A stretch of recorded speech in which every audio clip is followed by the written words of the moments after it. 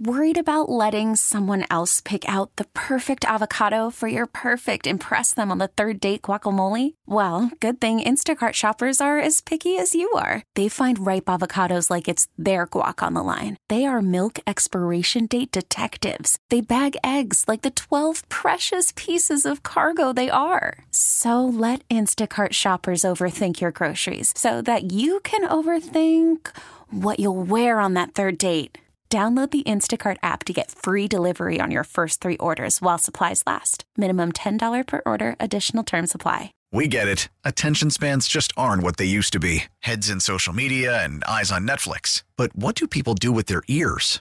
Well, for one, they're listening to audio. Americans spend 4.4 hours with audio every day. Oh, and you want the proof? Well, you just sat through this ad that's now approaching 30 seconds. What could you say to a potential customer in 30 seconds? Let Odyssey put together a media plan tailor-made for your unique marketing needs. Advertise with Odyssey. Visit ads.odyssey.com.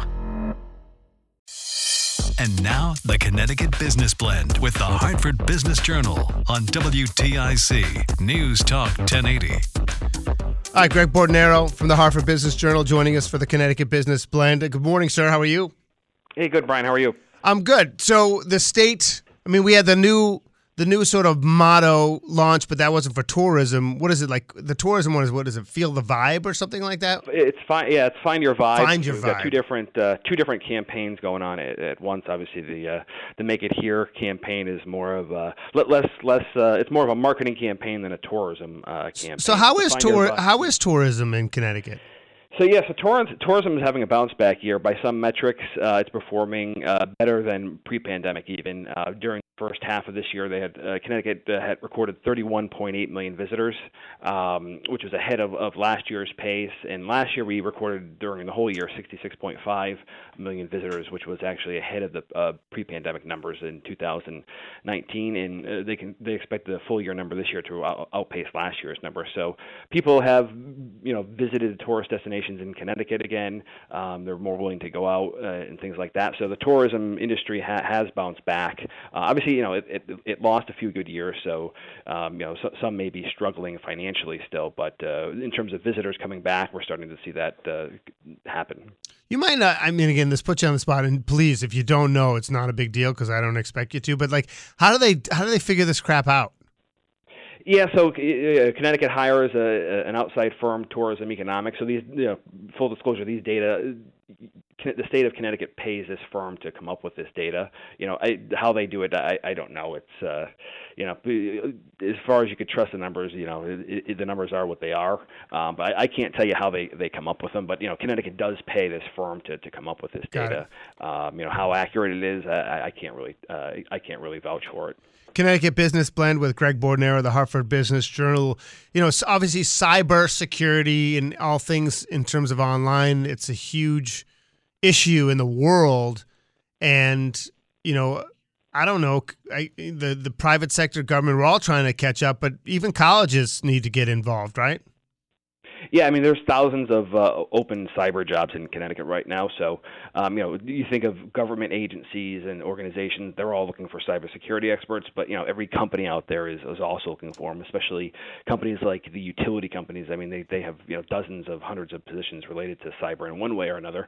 So, colleges have sort of been over the last few years rushing into offering cybersecurity programs to sort of meet that demand. And you're starting to see increased enrollment in a lot of these programs. The challenge for a lot of these schools is finding the faculty to do these programs and do these lessons. Just like nursing schools are struggling to find faculty because there's a big nursing shortage. It's the same thing with cybersecurity right now because companies are paying a lot of money to bring in cybersecurity experts. Yeah, why would they? They don't have time, and the schools can't pay them enough, right? They have people who are actually on the cutting edge. That's a challenge with a lot of professions. Is schools need to get people who are actually working in the industry to teach it because that's the only way to do it in something like cybersecurity. I live in Windsor, and we between driving to East Granby or up 91 or wherever, we're Day Hill Road in Windsor. It seems like there's an Amazon warehouse that's ginormous everywhere, but I know it's not like that, but it feels like that. But where are we in the whole industrial real estate warehouse It seems like, first of all, you can update me on that, but also, is it like this everywhere in the country, or is it just because we have a relatively, low profile airport that's in the Northeast? Because is that why we have so many? So the area north of Hartford, like, the Enfields, the Windsors of the world, they're in a very good geographic position, right in the middle of the Northeast, East Coast, right between New York and Boston, New England, and cheaper land than New York or Boston. So it is a very desirable area, that north of Hartford. And there has been available land, although that the available space is shrinking now with all these new warehouses that are already up. So it is in a really hot market because these companies see it as a cheaper opportunity to distribute goods, frankly, up and down the East Coast. So that's why that area has been so desirable. Now, the industrial warehouse market, you're still seeing new projects, some big projects. There's an 800,000+ square foot project that's going to be happening in Enfield. There's another Windsor project that's going to happen. That's going to be 630,000 square feet. So there are these deals still happening, these large distribution. Target is going to be one of the newer retailers to come to the market to have one of these big warehouses in Connecticut. But activity has slowed a little bit. One, interest rates, that's impacting all real estate.